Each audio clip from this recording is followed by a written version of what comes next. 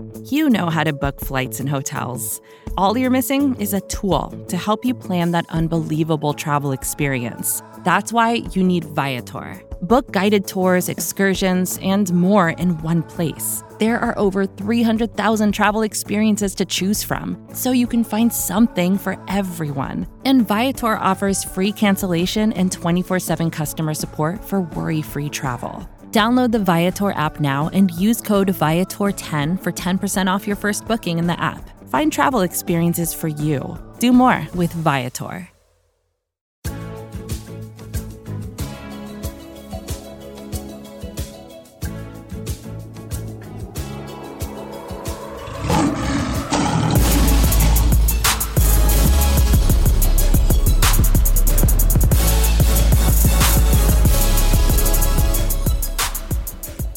Welcome to the Pride of Detroit podcast.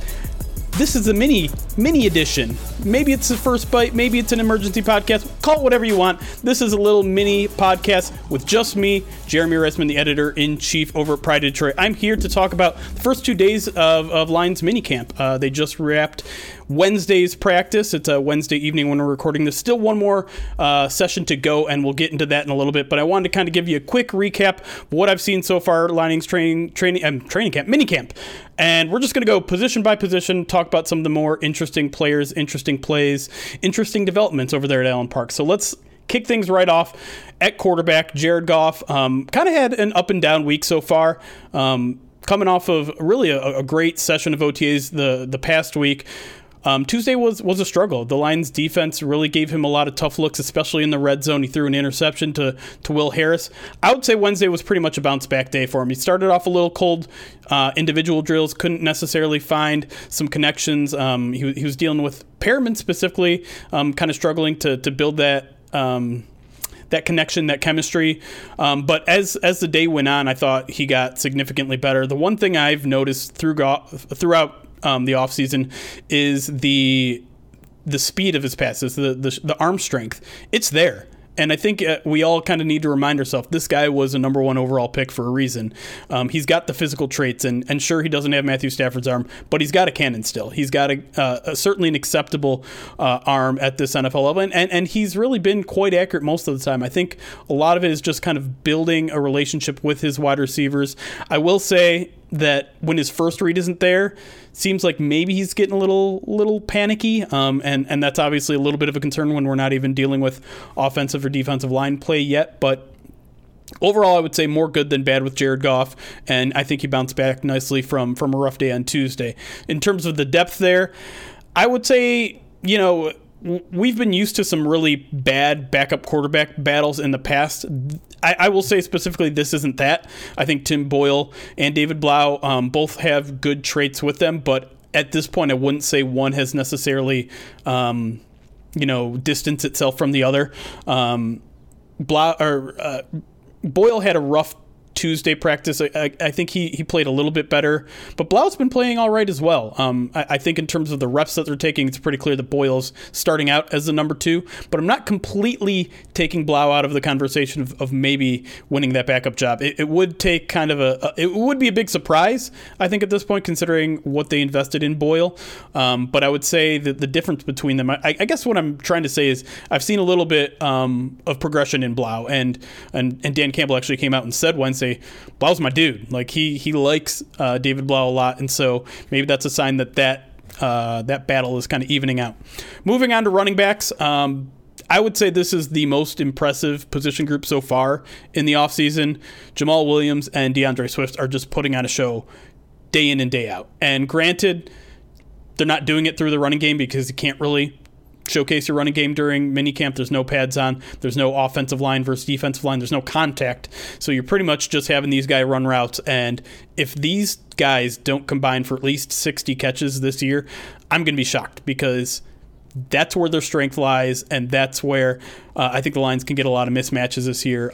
No one has been able to guard DeAndre Swift all offseason. I've seen him embarrass at least 3 linebackers and some safeties as well. So he's someone to get very excited about in the passing game, and I was surprised by how good Jamal Williams has been in that exact same role. So I would say they're they're the two, maybe the two biggest reasons to get excited about this offense this year.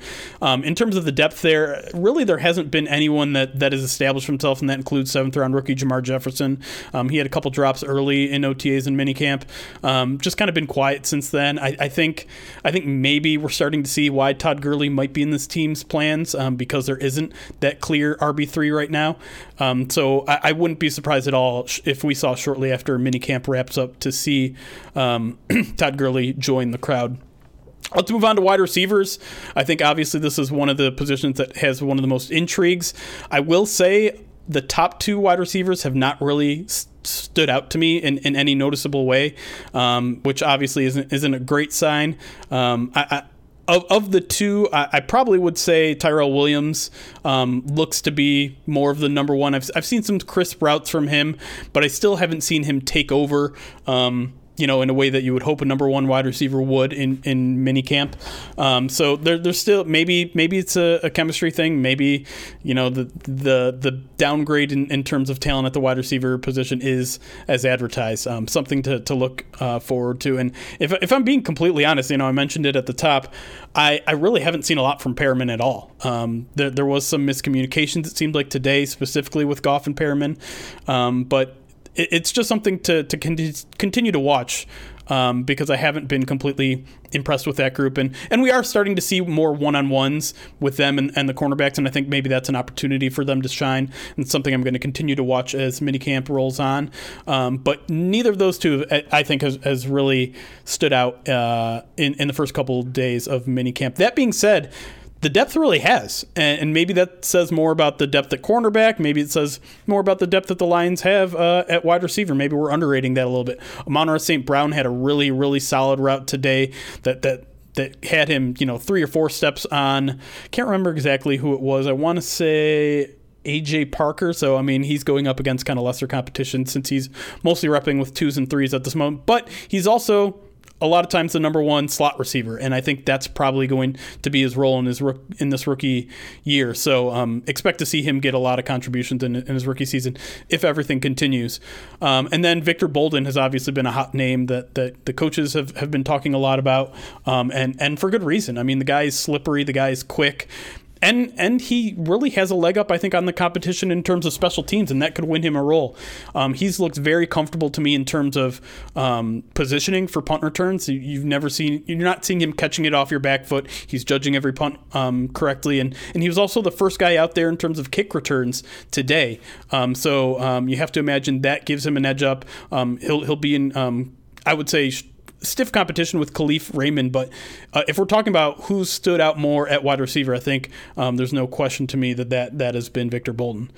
We're going to skip over offensive line, tight end really quick. I thought today was an amazing day for the tight ends. TJ Hockenson, clearly the number 1 on the team, and clearly going to be a matchup problem, and I think kind of a focus of this offense. I've noticed several times where him and Goff seem to be talking to each other a lot. I mentioned in my post today, there was kind of a moment where Goff threw a nice little out route to TJ Hockenson, and he gave him a thumbs up, kind of saying like, hey, was that where you wanted it? And TJ Hockenson gave him a thumbs up back, like, yeah, that was perfect. And so you can see that chemistry building, and I really do think he's going to be a centerpiece. But Elise Mack also made a fantastic grab over the middle during 7-on-7s. Nice little seam route. Didn't get a ton of separation there, but made a nice contested catch on a well-placed ball. I think he's your tight end 3 going into training camp, and I don't know if there's really anyone else that'll contest him for that. But Jake Hausman, made a nice similar catch up the seam, and so I think he might be in contention for that 4th spot. We'll see what happens with the tight end position, but I do think that potentially is a strength. We didn't see a ton out of Darren Fells today, but he's big, he's strong, certainly slower than a guy like TJ Hockenson, but he's got strong hands, and we've seen what he can do here before as a receiver, so he's obviously the number 2 as well. Let's move over to the defensive side of the ball. I'll talk a little bit about the linebackers here. Notable that Jalen Reeves-Maben was injured on Tuesday, so he wasn't practicing on Wednesday. Jamie Collins is still not really taking a lot of 7-on-7 reps. Or I'm not sure he's taken any. And then also the rookie Derek Barnes was banged up, I think, during OTAs, so he's not taking 7-on-7 reps. So we've really seen kind of the linebacker depth tested recently, and I think what was interesting today was we actually saw Sean Dion Hamilton get a little reps with the ones alongside. Sometimes it was Jelani Tavai. Who else was there? Alex Anzalone. So he's getting a little bit extra looks. Anzalone looked better in coverage today than in previous days, but going up against the likes of guys like TJ Hawkinson and DeAndre Swift is making these guys look bad at times, and it's unfortunate for them because I think they're better maybe than they look. But there was maybe the play of the game, play of the practice, I should say, was a catch by DeAndre Swift, a one-handed kind of bobbling catch, but Jelani Tavai was right there in coverage. And it was kind of impressive all around. It was a perfect throw. It was a great catch, and it was great coverage. So that was kind of a rep where everyone can kind of pat themselves on the back. The other thing I really want to mention really quick is Julian Okwara. And I know he's more edge than he is linebacker, but they've had some of those edge guys drop back in coverage a little bit. And Julian Okwara looks kind of like a natural dropping into coverage. And I think that might be a place where he gets some reps. Isn't that outside linebacker position, maybe on obvious passing downs, where a guy like Trey Flowers, a guy who hasn't really done this very often, maybe they take him off the field, or maybe they slide him inside to that down defensive end role on those passing downs and let Julian Okwara drop into coverage. Something to kind of keep your eye on as we move forward. Moving to corners. So the big news out of minicamp on Wednesday was that Jeff Okudah was not at practice. At this point we don't know why that is. It's worth noting that he did finish practice on Tuesday. So if it was an injury, it either didn't happen at practice, or I would consider it most likely minor. At this point we just don't know. But that gave the opportunity for Quinton Dunbar to slide back into the starting lineup, because it had been for the last few practices Okudah and Oruwariye. So today was Oruwariye and Dunbar. Oruwariye, I would say, looks better than expected. He looks like he's in serious contention for that starting cornerback role opposite Okudah. I think Udah's a slam dunk as a starter. But Okudah was definitely competitive in a lot of snaps today.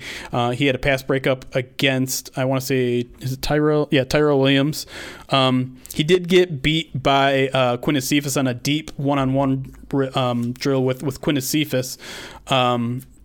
The ball was underthrown, though, and so I think Oruwariye ended up getting a pass breakup, but that was only because it was not a great throw from Goff. But, I mean, I just noticed a swagger amongst the cornerbacks that I didn't notice last year, and part of that I think is just a culture change, right? Like, these guys are feeling more comfortable to be themselves. I mentioned in yesterday's notes that Jeff Okudah looks like a completely different personality out there. Last year, he was kind of more reserved. When you saw him on the field, when he made a play or didn't make a play, no emotion either way. And sometimes that might be a good thing, right? Like, Matt Patricia was definitely the kind of guy that preached, I don't want you to get too high, I don't want you to get too low. But he's out there in practice screaming and finger wagging and fist bumping and he's going nuts. And to me, I mean, it's more fun to watch for sure. Whether that makes him a better player or not, we'll see. But he's playing with a sense of swagger, and that is contagious across everybody. Tracy Walker is the same thing, and I think Walker's had a really, really nice camp. Although I will say there was a rep today in which Tracy Walker was beat, but it was another competitive rep, and I'm trying to remember who it was against and looking through my notes. I don't have that note right in front of me, but everything to me just seems more competitive. And yeah, kind of to move that over to safeties, Will Harris, not as great of a day as yesterday when he had his interception. He was shook by TJ Hawkinson twice in 7-on-7s at the goal line. The first one, he argued a push-off. The second one was bad for Will Harris. Very, very bad. Great for TJ Hawkinson. I mean, he had 3 or 4 steps on him on a short route. Like, he just beat him off the snap, and it was dominant to say the least. And then my last kind of note from training camp was just the Lions made it fun. The Lions, right before they went into the last set of 7-on-7s, they had kind of a fun little exercise where they set up a circle and then a tackling dummy at the end of wherever you start your circle. And so each player was supposed to race in a circle and then tackle the tackling dummy. Whoever tackled the dummy first won, and it was offense versus defense. And if you want to know specifically who won those reps, Sean Deanna Hamilton, linebacker, beat Jake Hossman, the tight end. Jamal Williams beat Dean Marlowe. And Victor Bolden beat Corn Elder. But the fun part about it was at the very, very end, they had two coaches, and they weren't position coaches, they weren't coordinators. It was defensive assistant Brian Duker and offensive quality control coach Steve Oliver. They had those guys run reps, and after you've seen like extremely athletic players run in a circle, watching not so athletic, let's say, non-former players try to do the same is hilarious and entertaining, and it obviously got everyone pumped up a little bit. If you're curious, the defensive assistant Brian Duker won out, and eventually I believe that was a tiebreaker in terms of reps. And so it was overall, my overall takes from these mini camps and OTAs are a few things. In terms of like player positions, I think the most interesting development is that Mike Ford is essentially your starting cornerback. It looks like we were wondering if Corn Elder was going to have any competition. Well, it looks like Corn Elder is the competition for Mike Ford potentially winning that starting nickel role. Obviously, we're way early and that could change, but I thought that was interesting. I think that the energy level at OTAs is completely different than I've ever seen. Really, granted, I wasn't around for the days before Matt Patricia, but assuming that they have open training camp, I think Lions fans are going to be very excited to see the product out there and see the excitement of both the players and the coaches, because the coaches are just as amped up as the players, maybe even more so. And then I would say maybe my third major takeaway is just Jared Goff looks decent, looks like an above average quarterback, and I think that should give Lions some hope. Obviously, he needs to look good during this time because there isn't any offensive defensive line play, and 7-on-7s are heavily in favor of the offense, even when you're down in the red zone. So those are my three main takeaways. That's kind of my recap of the first 2 days. There's still more to come as day 3, the final day of mini camp is Thursday, and then they also have OTAs that Dan Campbell said was mostly going to be for the rookies next week. We'll be out there for 1 day of that as well. And then we're off to kind of the abyss. That's when there's not going to be much happening. We'll still have plenty of coverage for you. Maybe do some silly stuff, maybe do some list cast stuff where we're ranking our top 10 wide receivers, quarterbacks, that sort of stuff.